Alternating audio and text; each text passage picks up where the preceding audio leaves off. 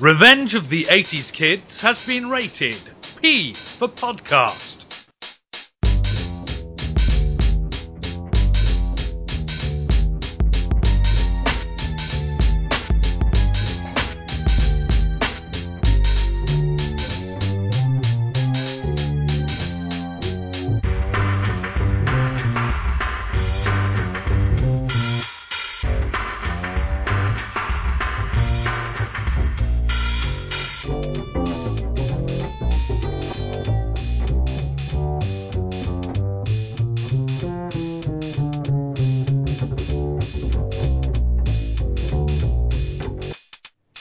Gentlemen, we have a problem. Television. You know, once upon a time it was my dearest friend. I thought nothing would part us, but just look what's on these days. Ugh. Television today is just ugh. The secret, of course, is in the calamari gravy. Ugh. Yes, this is football. No. We have football. Welcome to football.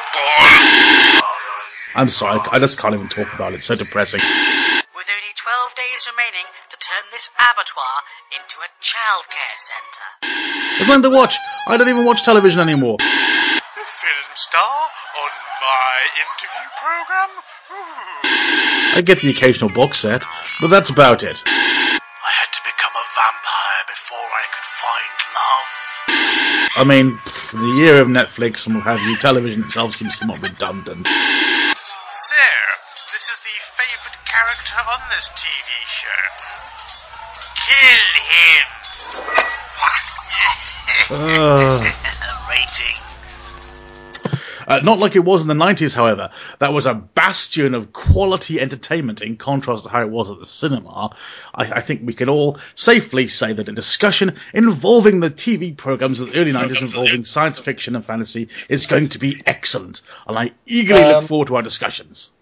Ian, I think two things. One, you are aware that we are in what many people to be regarded as a golden age of television drama at the moment.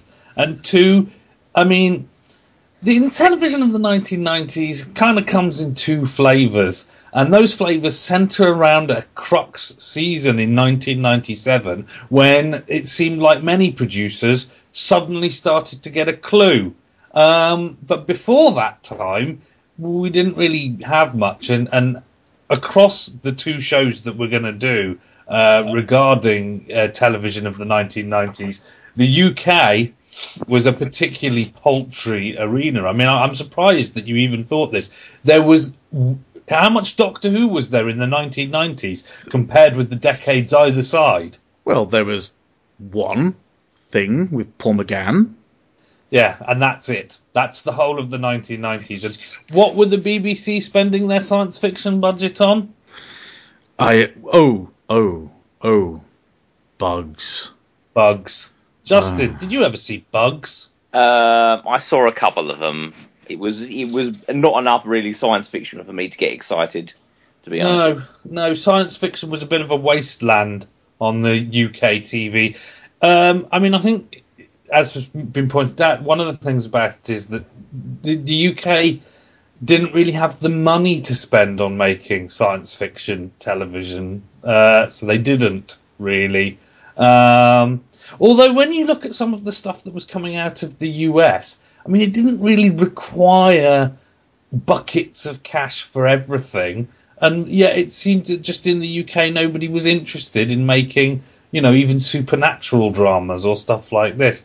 The nearest we got as an original property was The Crystal Maze, I think, which is a quiz show. Well, it's not really a quiz show, it's a puzzle show, really. Puzzle show, but it was a game show. Show work. Well, I agree with that, as there was a prize and people competed for it. I use The Crystal Maze as an example, but we had many of these things. I remember there was one called The Interceptor, in which a man in a helicopter flew around and shot people with infrared beams and stuff. I remember that.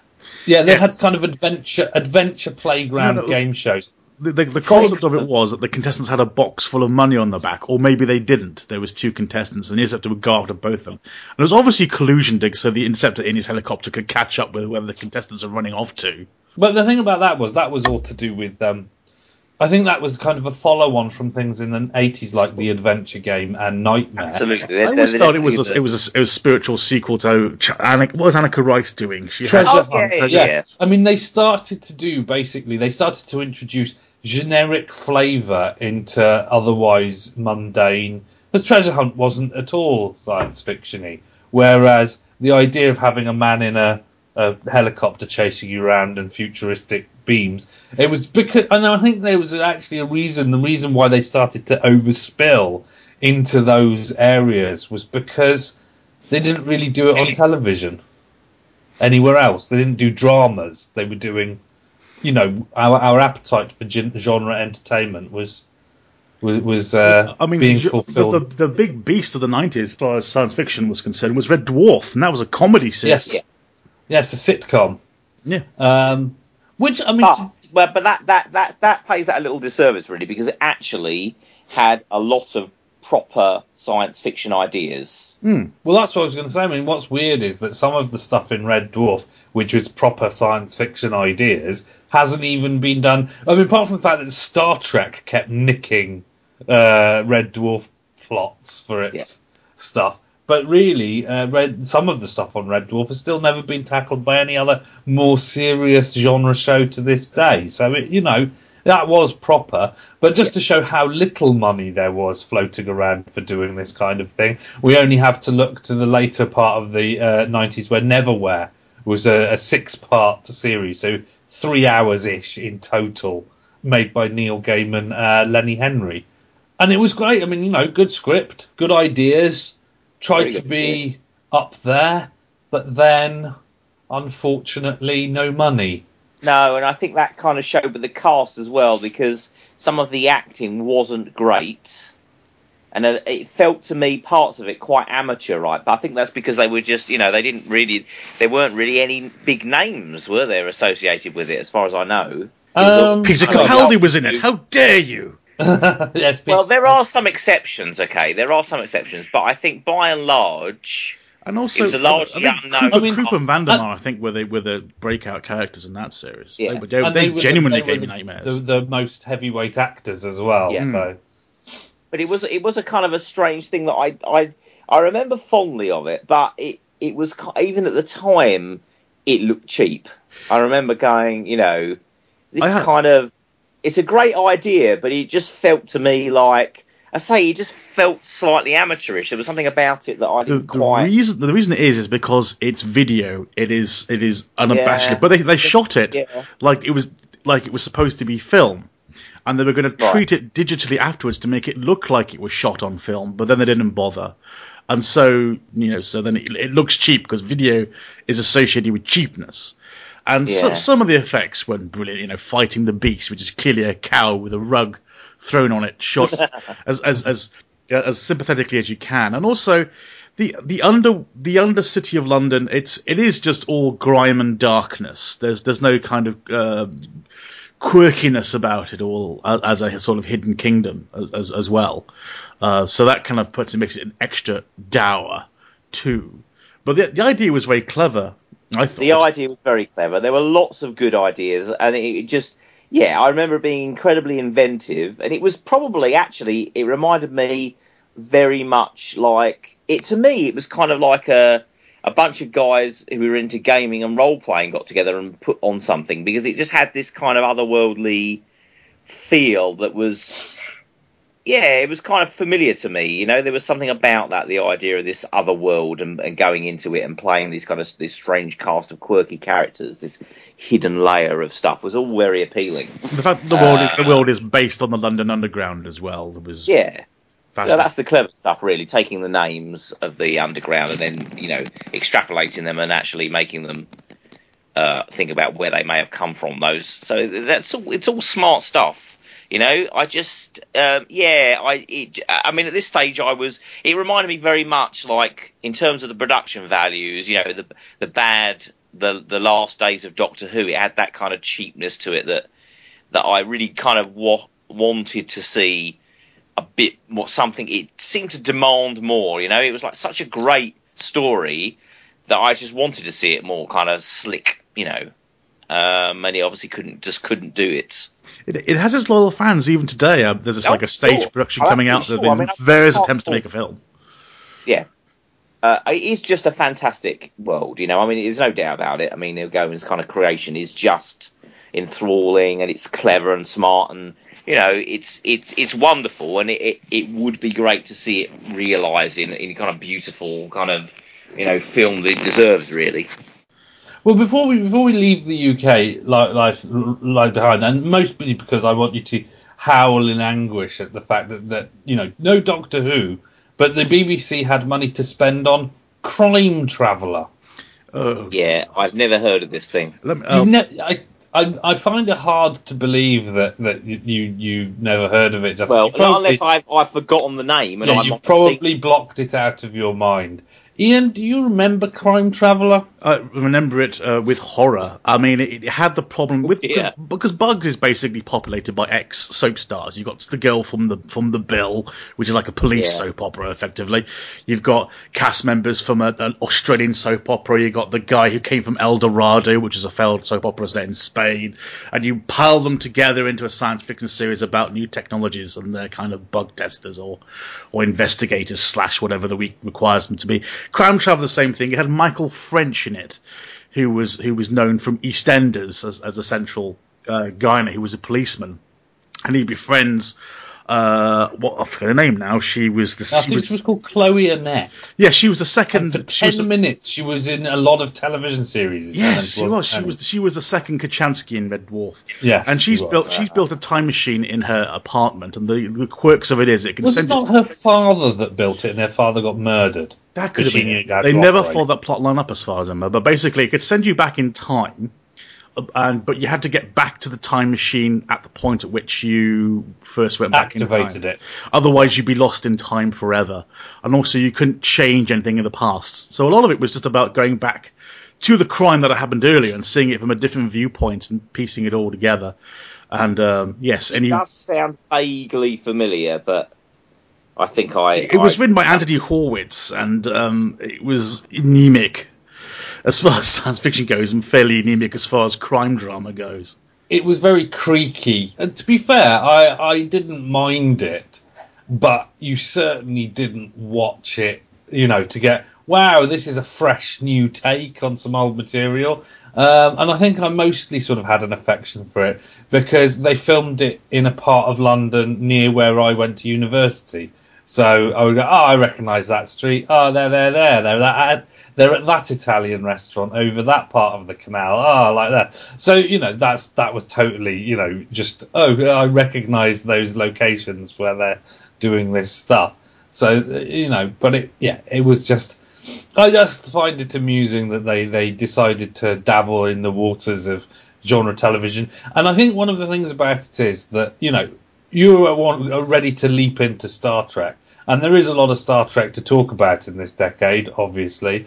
The thing about it is that in America you had things like, for example, American Gothic, Early Edition, even Highlander the series, and Tales from the Crypt, or Twin Peaks, in fact, although that was a bit strange, where they were like, well, we don't need loads of special effects in these television series. Early Edition, in particular, was only about a man who received, tomorrow's newspaper today, and then investigation stuff off the back of that. So, there are quirky ideas that you can do with a kind of supernatural, science fictional twist, and we just didn't bother. And Crime Traveller is one of the ways in which we didn't bother. We did bother, but then what we did was we made it so... there was no thought.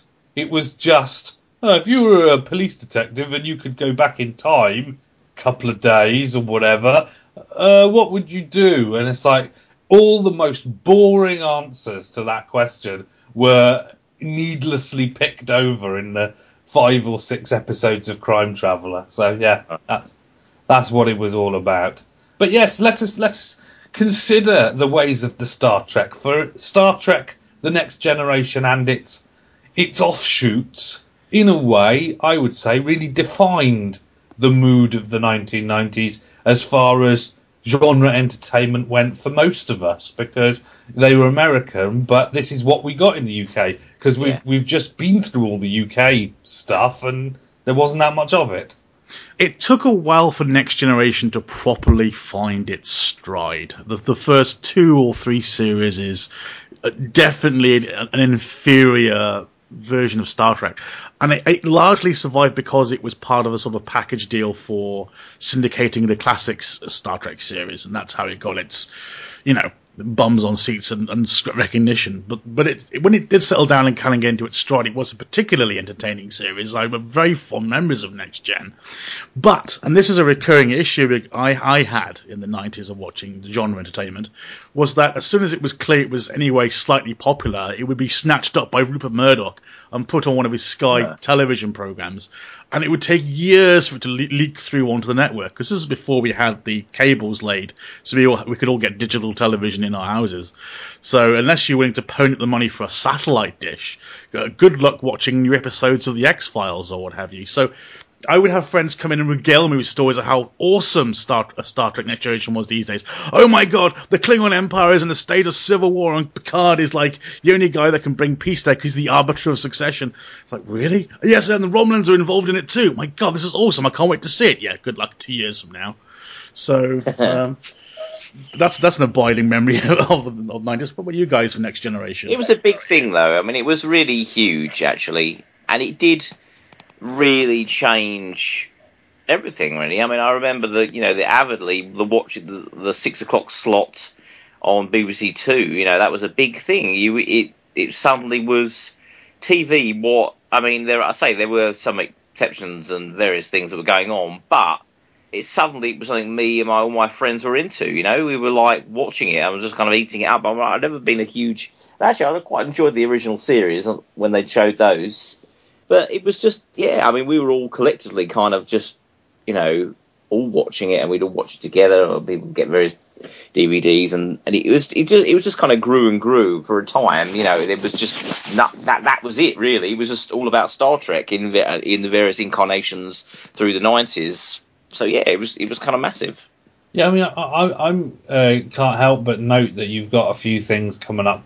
I mean, we started, 1989 was when the first episode of this was broadcast. Quantum Leap. I really enjoyed Quantum Leap, I have to say. And another example of a television series that, although they did lavish some money on it, because they did a lot of period recreation and licensed a lot of music and what have you to make the episodes really pop. You didn't really need to spend that amount of money on it. You had one special effect, really. That was what you had. And you sort of clubbed that over the head, really. And this was another example of a show that, in retrospect, if we'd had similar ideas going off in the UK, there's no reason we couldn't have done it. We just didn't. So, that there was that. And then, things started to creep in. I think that the flavour of television, it's very obvious, changed, and I think that Star Trek is largely responsible for this. Later on, of course, we had the big duke out between Babylon 5 and Deep Space Nine. Well, it was more of a fan duke out, I think, really. It wasn't really them, though. But I'm saying, you had two space station shows. You might think that Star Trek was influential, but really, Babylon 5's legacy is enormous. Not in terms of sci-fi, but in terms of the very structure of TV shows. There weren't story arcs. Things don't. Everything was very episodic. And had always been that way. And I wasn't hugely into Babylon 5, but I know one of my friends was. He was madly into it. But my God, I understood the significance of it because. The fact is that, every season was different. The story progressed. It wasn't. I know they did a certain amount in Star Trek, picked this up, and they had some kind of things that affected the universe and the whole thing. But this was dramatic, TV wasn't like that. Now we're living in people started buying box sets, and so therefore, rather than, the episodic way of watching, the key thing was it didn't matter what series you came in on Star Trek, you could pretty much pick it up. You didn't need any backstory. Whereas now people were buying these box sets and the makers were treating the audience in an intelligent fashion, going, you're going to watch all these together, right? So you don't need to. So in other words, it's vital that you watch this stuff in the right order and remember it, because we're going to do stuff to the story. It's going to change, and it was really fresh and exciting. That was happening to TV. I will say I wasn't watching it avidly, but my friends were talking about it. I was like, yeah, this is really cool. I like it. It's a good departure from how things have always seemed to be. If I may burble for a moment. Yeah. I once issued the following statement at some point, probably around 96-ish, where I said, Babylon 5 is better than Doctor Who. That is how much I was into Babylon 5. It was huge to me, and Doctor Who had been dead for years as well, so it was an easy statement to make at the time. I mean, it's very interesting because I know lots of people who just didn't watch Babylon 5. All my friends generally did. But for them, their perspective when they talk about Babylon 5 is they go, well, yes, I was aware it was on. It was another one of those series that was, running at the same time Star Trek was. I was aware it was there. It was never also ran. But it was like Andromeda was. It was one of those other science fiction shows on. You turn it on and go, oh, my goodness, are they still making that? And then they turn back over again. But they say the interesting thing about Babylon 5 is the fans really love it. You cannot deny this. That if you were inside that Babylon 5 bubble at the time, it was just crazy socks. It was awesome. The story, it was Game of Thrones in space. I'm throwing it out there now. The throws and changes of plot lines and characters and everything. It was epic. It was Lords of the Rings meet Star Trek. It was awesome. And the parallel series of Deep Space Nine, which actually started before Next Gen finished, which is probably a good thing because the first few series of Deep Space Nine were decidedly ropey. They, of course, started to get into their epic storyline as well. And if you're a Star Trek fan, and if you're willing to go down the deep rabbit hole of Star Trek Deep Space Nine, I think it's probably a very, very rewarding thing for you to have done, because it's kind of ultimately becomes your fanboy wet dream of there's this big invading all-conquering empire spilling into the Alpha Quadrant, and the Federation, the Klingon, the Romulans all have to gang up together to go take him out in one big epic space war that stretches on for seasons. Star Trek does a war series, and they properly thoroughly explored that aspect of the Star Trek universe. Star Trek War series, done. Don't need to do it again. And I think that had an arc, and that resolved itself satisfactorily, I suppose. Unlike Babylon 5, he said sneeringly. But yes, Leo, what's your opinions on all that? I always got the impression that at the time, Deep Space Nine was kind of like, some people who liked Star Trek were like, "Oh, I'm not sure about Deep Space Nine." It was never, and I think Babylon 5 was I think it was one of these things where the television networks themselves kind of, because it was different and yet people were watching it and it was different, they were like, oh, it's a freak. It's never going to happen again. Who can... People, they're crazy. And, that's the thing. They tried to sort of brush it off. And one of the things about it was as well that... the thing that obviously later on, which we're going to discuss in the following show, companion piece to this of 90s television, that really redefined the game was Buffy. And the reason for that was because it had an arc, plus it was pretty cheap. It was Buffy was not an expensive show because it was like a high school and teenagers, and so occasionally they put some makeup on someone and they were a vampire and you had to have that vampire explodey effect, but then computer effects were coming down in price and many of them were quite ropey anyway, but Babylon 5 obviously needed spaceships and all of this kind of stuff, and so they went, well, if we can't do all that, then you can't do the arc, can you? You need all the expensive lights and the sets and the spaceships. And then Buffy came along and went, well, no, you don't. You can still have an arc. Look, there it is. Well, plus humour. I like to... say that Buffy almost certainly had a bigger budget than Babylon 5 did. Babylon 5 is a very low budget series. It's quite painful to watch these days because it's just so clear to me now. But also, Buffy ain't cheap. There's quite a lot of prosthetics going on in Buffy as there was in Babylon 5, and also there's a lot of night shooting and location shooting in Buffy. Buffy kind of sits with what was going on in the role-playing world at this time, because you had lots of games based on vampires and kind of these things. And the one thing that these things did was they appealed to women, okay, in terms of role-playing.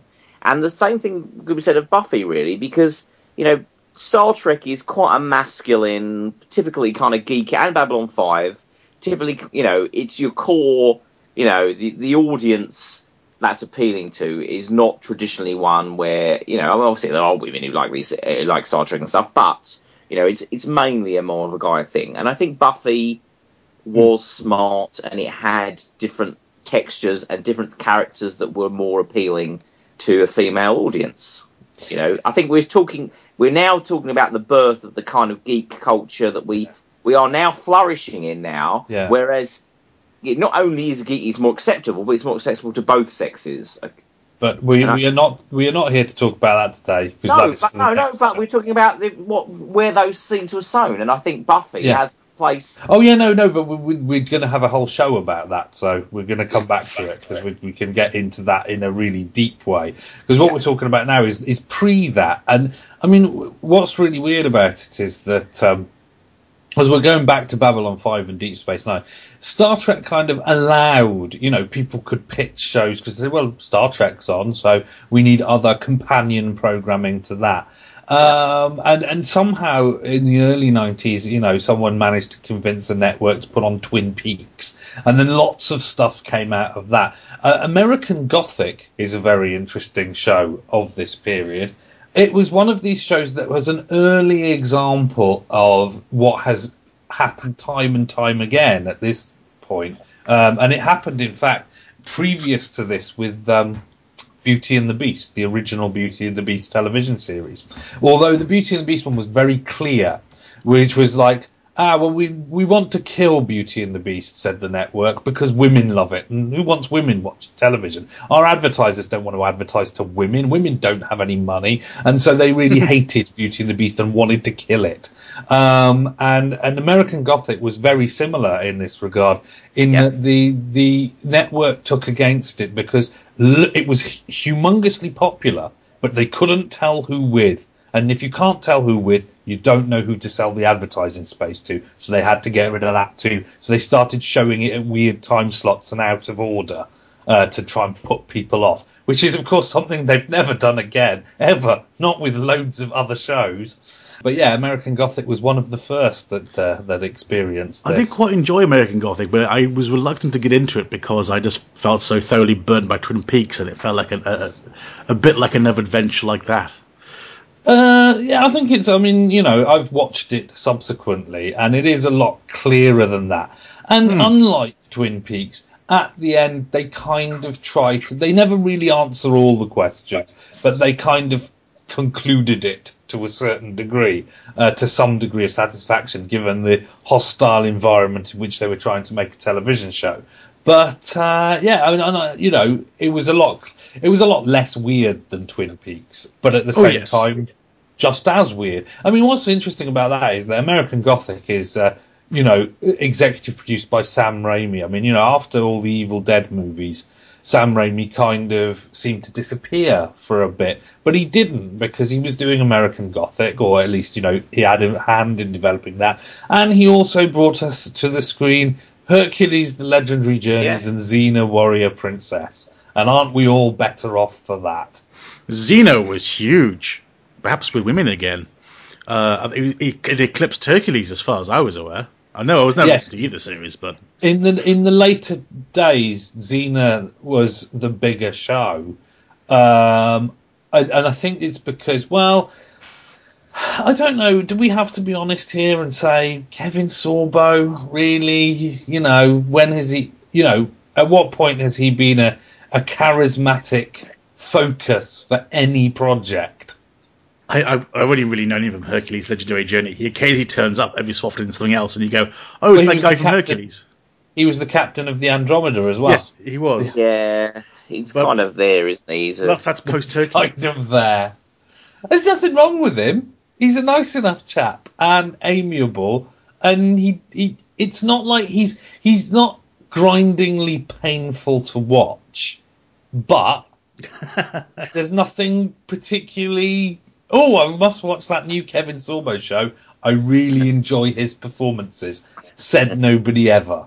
Although, one thing I think we discussed at the time, Leo, of course, Warrior Xena Princess had that whole kind of soporific subtext, apparently, that Gabrielle and Xena were really hot for each other in a not just friends kind of way.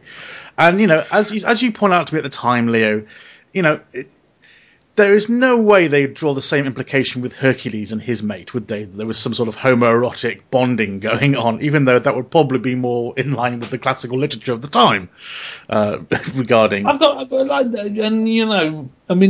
think the reason that people didn't draw that line has more to do with the fact. I think if Supernatural has taught us anything, it is that if women aren't interested in thinking about two men getting up to stuff, then they won't. But even if you've made a show in which those two men that you're interested in are brothers, that's not going to stop anyone, as Supernatural referred to itself within episodes which it had.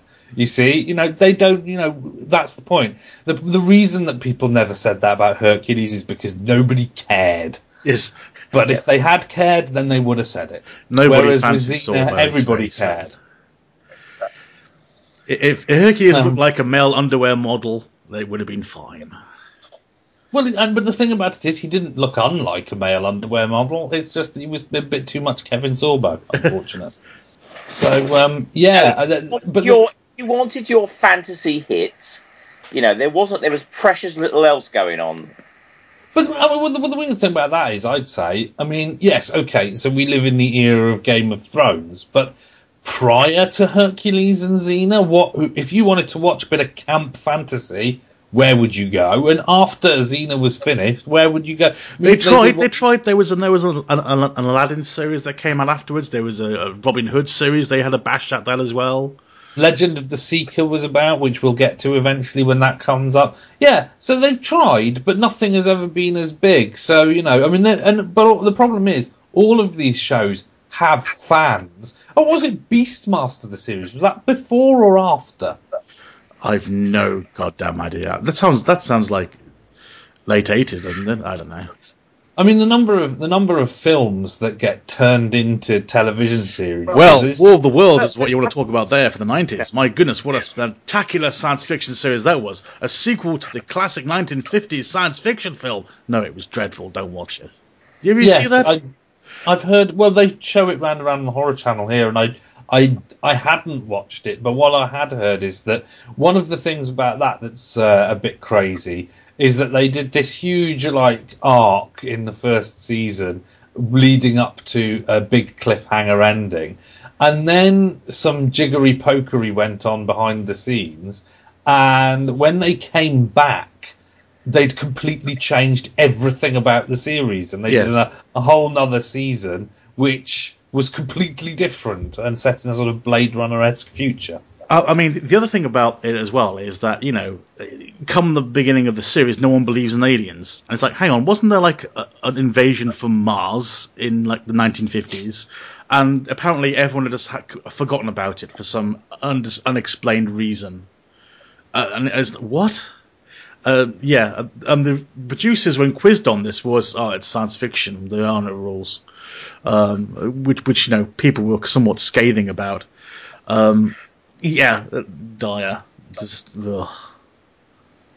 While we're on the subject though of various large properties. And you were talking earlier about Star Trek and its rip-offs, or the fact that was very big. We had Babylon 5, which wasn't really a rip-off as much as... It wasn't the story that J. Michael Straczynski went to the people who eventually made Deep Space Nine. He pitched Babylon 5 to everyone. I mean, you say there was lots of Star Trek spin-offs. The network feeling was there's only space in the genre for Star Trek. That's the only thing that works. But he had a hell of a time pitching Babylon 5. He showed this to everyone. With a Sequest DSV, you see, that's where I was leading with. Well, I was going to say he showed the script to Paramount, and then they rejected it, and then later on Paramount made Deep Space Nine, and there was a bit like, oh, this is a bit similar to Babylon 5. They've got a big wormhole, aliens come through right next to the space station. There's, you've got the Narn Centauri in Babylon 5. You've got the Bajorans and the Spoonheads in Deep Space Nine. There was a lot of parallels. Mysterious aliens as well, prophecies. A lot of similarities. But anyway, yes, you were saying? Yes, Sequest DSV, that was the undersea rip-off of Star Trek, and homage backwards looking to, what was it called? Voyage to the Bottom of the Sea. Voyage to the Bottom of the Sea. Everyone, the submarine's being attacked. Everyone fall over one side of the set. No, fall over the other side of the set. I never really took it very seriously. I think as well, now I seem to remember it was on ITV, it was on... Maybe yes. on a weekend day afternoon. It was in no way, shape, or form picked up by Sky. This tells you everything you need to know about Sequest. It was very, very obviously a clone, and it kind of lacked any credibility. That as you were watching other things, there were some serious ideas going on with Star Trek, and this was just essentially people in a submarine with a talking dolphin or whatever. Yes, it was just. It was such a clone of Next Generation. They even cloned a Wesley for the series as well. That's shocking. Yeah. And a rather rejuvenated, strange-looking. What's his face? The main boat. Roy Schneider. Yes. Who clearly had a lot of strange plastic surgery done, and he just looked odd. The whole thing just kind of didn't hang together at all. It was a Spielberg series as well, wasn't it? Was it really? Yeah.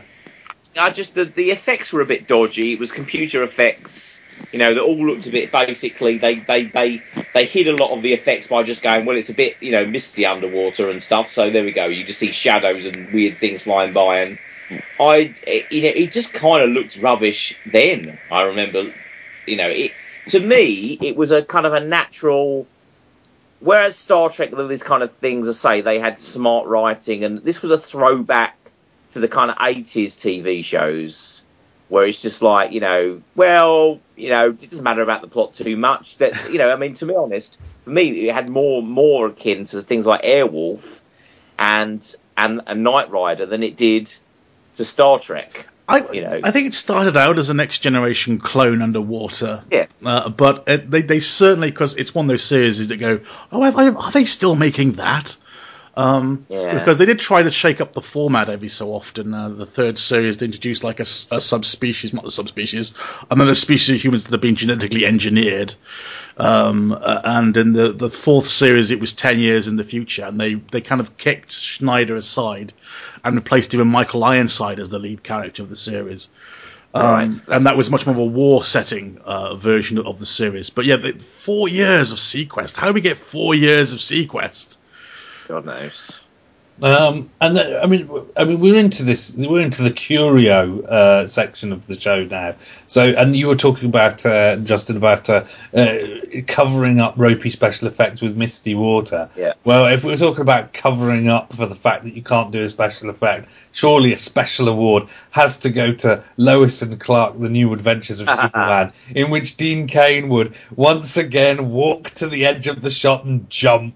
And then it'd go a few minutes later, and you'd see him like land on his feet as if he'd just been, I don't know, flying or something, and then walk back into shot in another place. But you have to put these things in context, okay? Because I remember watching this, and again, a bit like there was a drought for anything fantasy, and therefore you turned to Hercules, etc. In terms of superhero stuff, this is before wonderful gold, the age we live in now.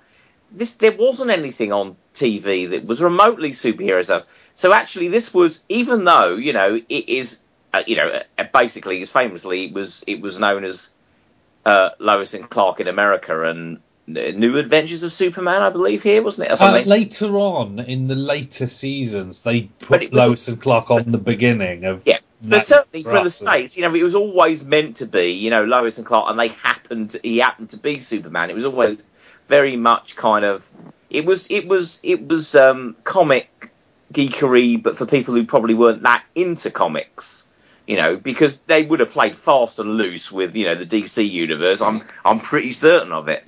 So I barely touched it as far as I'm aware. Die-hard DC fans would not be watching, it, but for general kind of family entertainment, I thought it was all right. Well, the Superman has generally been our whipping boy around here, and we always double down on what a bad concept is to have this utterly indestructible superhero, and how problematic that is. I think Lois and Clark's solution of like, he's not Superman, he is Clark Kent. Clark Kent is who he is. Superman is his other identity, who he has to be. That was interesting, a humanizing of Superman to an earthly level.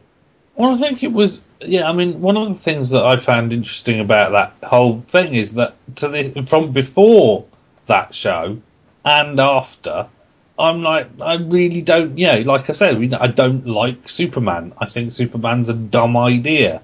Yeah. But for that series, at one point I was really into it because for some reason they were doing something that made it less Superman. I mean, I don't know what it was because I've never seen it since. Terry Hatcher, probably. I think I thought Dean Cain was likeable. The thing is, I don't like about Superman is the fact that both incarnations of him are not. You've either got this kind of iconic, ridiculous large than life person who's awesome, or you've got this bumbling idiot, and he was just a charismatic kind of actor at his time, and romantic little kind of thing with Terry Hatcher, and it was just quite pleasant. It was kind of Friends like in that way, kind of fairly safe, just, and the fact that occasionally you get a bit of silly comic book stuff going on as well. It was refreshing that Clark Kent was not an idiot. That was definitely an innovation. Yeah, I mean, I fondly remember it in a way. I mean, I remember watching it. I'm sure if I watched it now, I'd just be like, what the hell was I smoking? Sure. But, at the time, I think I enjoyed it. Unlike Highlander the series. Not to say I didn't enjoy Highlander the series or thought it was rubbish or anything, but I've never seen it. I knew it was there, but it seemed like one of those things where unless you were prepared, I felt, unless you were going to watch it every week, what were you going to do? How were you going to watch it? And it was another series that sort of drifted past on the schedules, where in the UK they really didn't do it any favours. It wasn't a regular thing, or you couldn't rely on getting your fix of Highlander the series. And I mean, this is one of the things that the internet and time shifting and all of this kind of stuff has really done for the international market for television, is that I used to, when I was younger, not watch television shows because I'd be like, no, I'm never going to watch enough of that to get into it, so I'll just not watch it at all. Whereas now you'd kind of feel less like that because you're like, well, I'll be able to find it somewhere if I watch a bit and go, oh, this is really good. So, yeah, that was one of those. It was like I never really watched. Did either of you watch Highlander ever? I watched some of it. I mean, I think if you're going to do an adaptation of the Highlander concept, it's pretty much as good as you're going to get without diverting heavily from the concept in the original film. They do expand the universe. They meditate on what immortals are and how the rules work. If an immortal gets his arm cut off, can he have it reattached? How does it work? They went down all that road. But ultimately, I don't know, because it petered out eventually. It was one of those series that went on for far longer than people thought it was ever going to go for, and they started wrapping things up with some TV movies, and they were dreadful. And in the end, I think it's just ended up peeing all over the Highlander franchise all over again in the same way 2 did, but in a much more different kind of, oh, this is rubbish kind of way. But it's very interesting that the conceit, of course, is that Highlander was not the end of the game. That was just well done killing the Kurgan. There's lots of other immortals still in the world, and the fight goes on. And so inevitably, the TV in one of the TV movies called Endgame, we actually have the two Connors come back together again. The Connor from the TV series, Connor from the movies, and the TV series Connor kills the movie Connor. He kills Christopher Lambert off. Right. There's McLeods. It's two Yes. McLeods, Connor McLeod and Duncan McLeod. That's right. McLeod, And of not course- Connors. Not Connors. Yes. Yeah. Also, Yes. it's very interesting. Endgame. A premise about decapitating people can't show people being decapitated. Endgame is famous for the fact that, as a TV movie, they had a bit of money left in the budget and a few days of filming spare. So what the director decided to do with that time was to film all this crazy stuff that they put in the trailer, and it's not in the TV movie. Right. And when questioned about this, and the thing is, like, the concepts that this guy made up, the advert, when, we could put a shot in here where this happens, like sort of time portals and people jumping through special effects and all this crazy stuff. And when they said, well, none of that's in the show, he told them, well, we just did it for the trailer. And like, is that not a little bit dishonest that you're promising plot points or huge diversions? And it was like, well, who cares really? It's like, so yeah, apparently the trailer for Highlander Endgame makes it look like it's going to be a lot more interesting than it ends up being. If you can't scrape together, enough material to make a minute worth of exciting looking stuff happening, it's probably not a very good TV movie. Well, it wasn't that. No, they had the trailer, but he had time with the actors and a budget and stuff. And so he's like, this trailer, it makes the film look like what it's going to be. We want to make it people actually watch it. So let's put on all this stuff that's never going to be in the film. And that's what they did. And people were quite angry about that, which you could probably understand. We never had to be inflicted with that, obviously, because we're not Americans, and we just got it afterwards. But yeah, that's what happened. So yeah, we've been through most of the early part of the thing of the 90s now. There's only one thing that's significantly left on the slate to chew over, really, and that's the X-Files. Yeah, it's big. It's pretty big, wasn't it? The X-Files. It was pretty big. And I remember watching it at the beginning. The first time, I remember watching the episode. There's a bit where Mulder goes into a train car at the end and finds like a pickled alien in a jar or something. And I watched that episode, and then the smoking man, and they keep coming back to it. And that's where I said at that point, they're never going to answer any of this stuff. And I kind of walked away, really. I was never really big into the X-Files from that point on.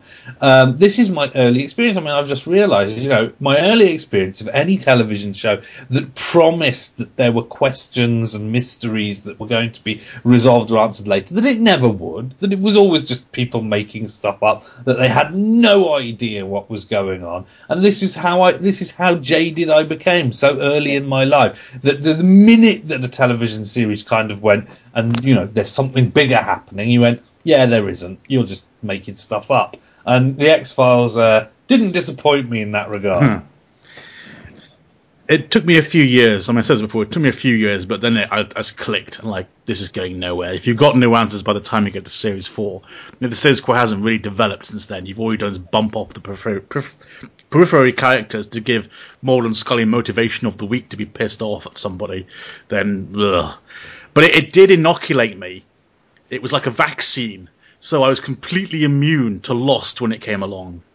Yes, sparing me the misery. I watched 3 episodes of Lost before I was like, yeah, not watching this. Or at least, maybe I could be wrong. It could be wonderful in the end. I'll wait till it's finished and then come back. And I'm still interested to watch it from a sort of museum piece point of view at this point, because oh, God love them, they tried to do something. Apparently it's just a god-awful mess. But, so I might sit down and watch it. But I think I'll probably find it better than I would otherwise if I sit down and watch Lost fully in the knowledge that the end is just going to be a little bit shapeless, really. And I can sit there and enjoy all the twists and turns, knowing that it's a road to nowhere. But yeah, I would never sit down and watch anything that I actually cared about in that vein. And yeah, the X-Files. The X-Files never really got away, as far as I know, never really got away from, there was a plot, but then whenever it went into Monster of the Week territory, it was like, yeah, let's do that now and let's embrace it. They never kind of... Other shows allowed bits of the overall arc to leak into those Monster of the Week episodes. Whereas when the X-Files just did a one-off, they pretty much committed to it wholeheartedly. Yeah, I mean, I think there was some... I rather... I mean, yeah, I mean, obviously you've got the two strands, really. You've got this kind of... the conspiracy, and then the Monster of the Week. And I rather enjoyed the Monster, I must admit. I rather like the and there was just, you got a lot of flexibility there. You got some really strange stuff, and some were obviously better than others, but it was just inventive, and it was just kind of fun to watch. And I didn't really care for the conspiracy stuff. And I agree, after a while it kind of went on, then you just kind of realised they were just doing stuff for the sake of it, and,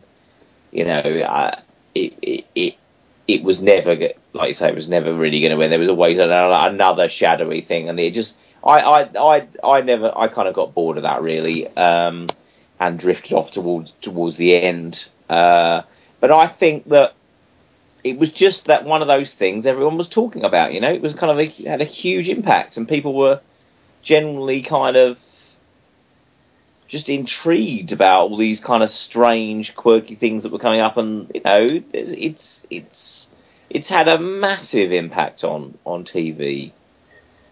I think it's certainly for the sort of paranormal-esque stuff. It was massive. I mean, there was like magazines coming out about the supernatural that you could collect and put in binders about all the stuff that in the X-Files: aliens, ghosts, werewolves, government conspiracies. It was kind of trying, the idea of that kind of, not urban fantasy, but certainly that kind of idea of bringing in all those urban myths. 40 times the series, Yeah, just bringing it all together, really. I mean, it kind of had a coherence to it. We've all heard of all these kind of creepy tales and campfire tales, and obviously alien abductions and stuff. But it was actually forming, I think the big thing that X-Files served, the big purpose it served, particularly from a network television point of view, was that it was a lightning rod for the fallout from Twin Peaks. I mean, after Twin Peaks started, and for the few years after that, every 10 minutes there'd be some quirky show on, and people would invoke Twin Peaks. And X-Files put that to bed. Because it was like the X-Files at the beginning was like, oh yeah, this is another weird show, and then it became its own thing, which eventually became a hideous, shambling mess and shadow of its former stuff. But it had at least two spin-offs. Spin-off? Two spin-offs? Two spin-offs.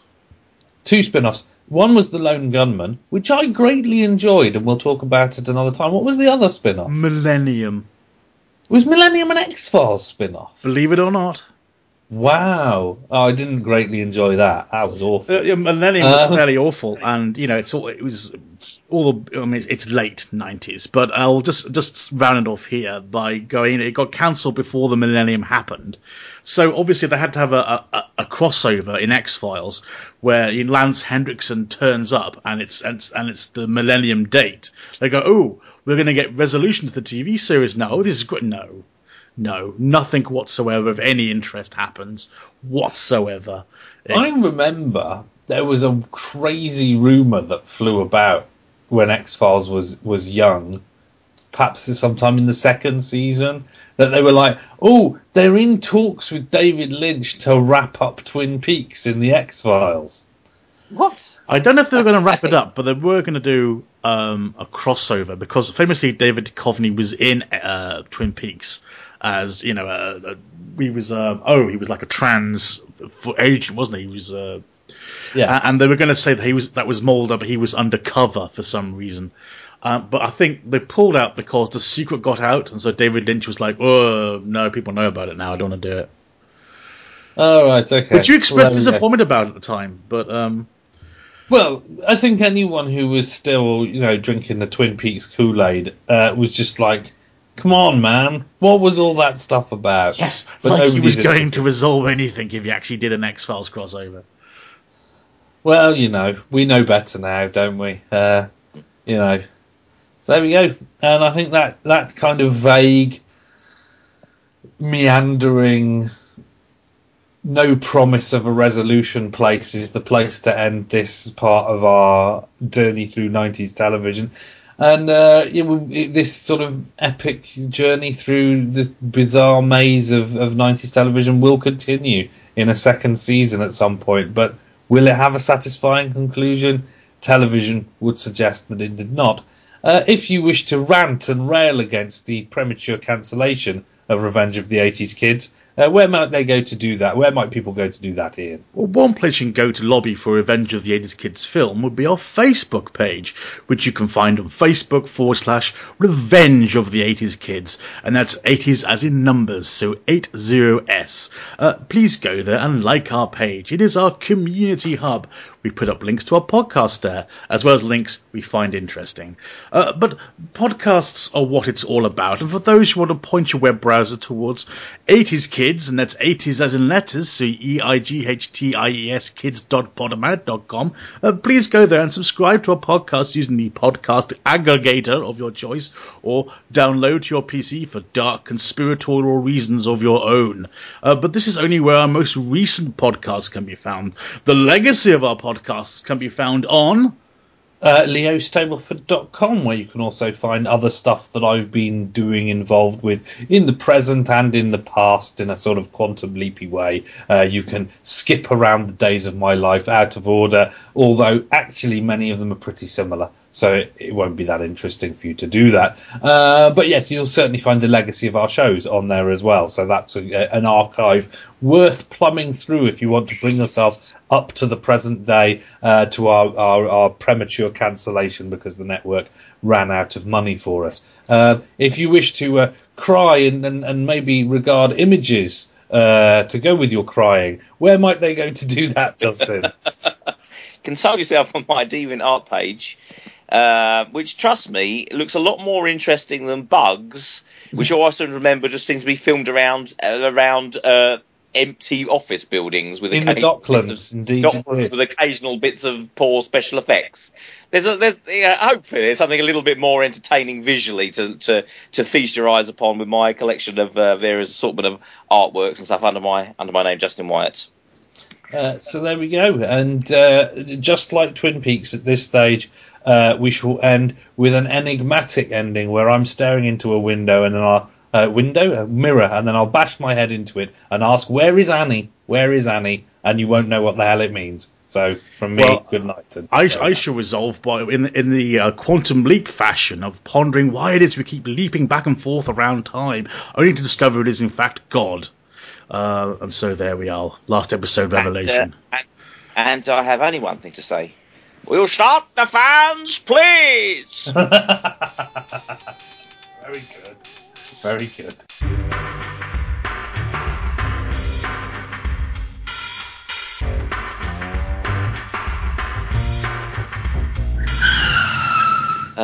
I didn't even talk about Space Precinct. Clearly, at some point, the creators of Thunderbird, Jerry Anderson, obviously thought, well, I've been doing all this bloody puppet stuff all my life. He always wanted to do film, proper film with actors. So here was his chance. Someone said, okay, we will make a thing. You can have actual actors in it. Some cast-offs from American soap operas that are, has-beens and various strange collection of people. And then we'll combine it with clearly state-of-the-art creatures and aliens and everything else. And what you get is pretty lousy, I have to say. Pretty bad. The one thing I do remember is that the idea of Jerry Anderson doing a live-action show at last was much lauded before it happened, and then it was a terrible, crashing failure and an awful thing. Yeah. And it was so bad, the stink of this thing was so bad, that when Farscape was new, I just was like, I'm not watching that. Muppets in Space. Yes. Forget it. That was what I thought as well. It flashed back to space. But Jerry Anderson He'd already done live-action television series. What about UFO? What about Space 1999? Those were Jerry Anderson. That's true. Yes. And they were shit too. Look, brilliant. But they were. He can't write for toffee. This concludes our retrospective of Jerry Anderson live-action shows. Goodbye. Goodbye. Farewell.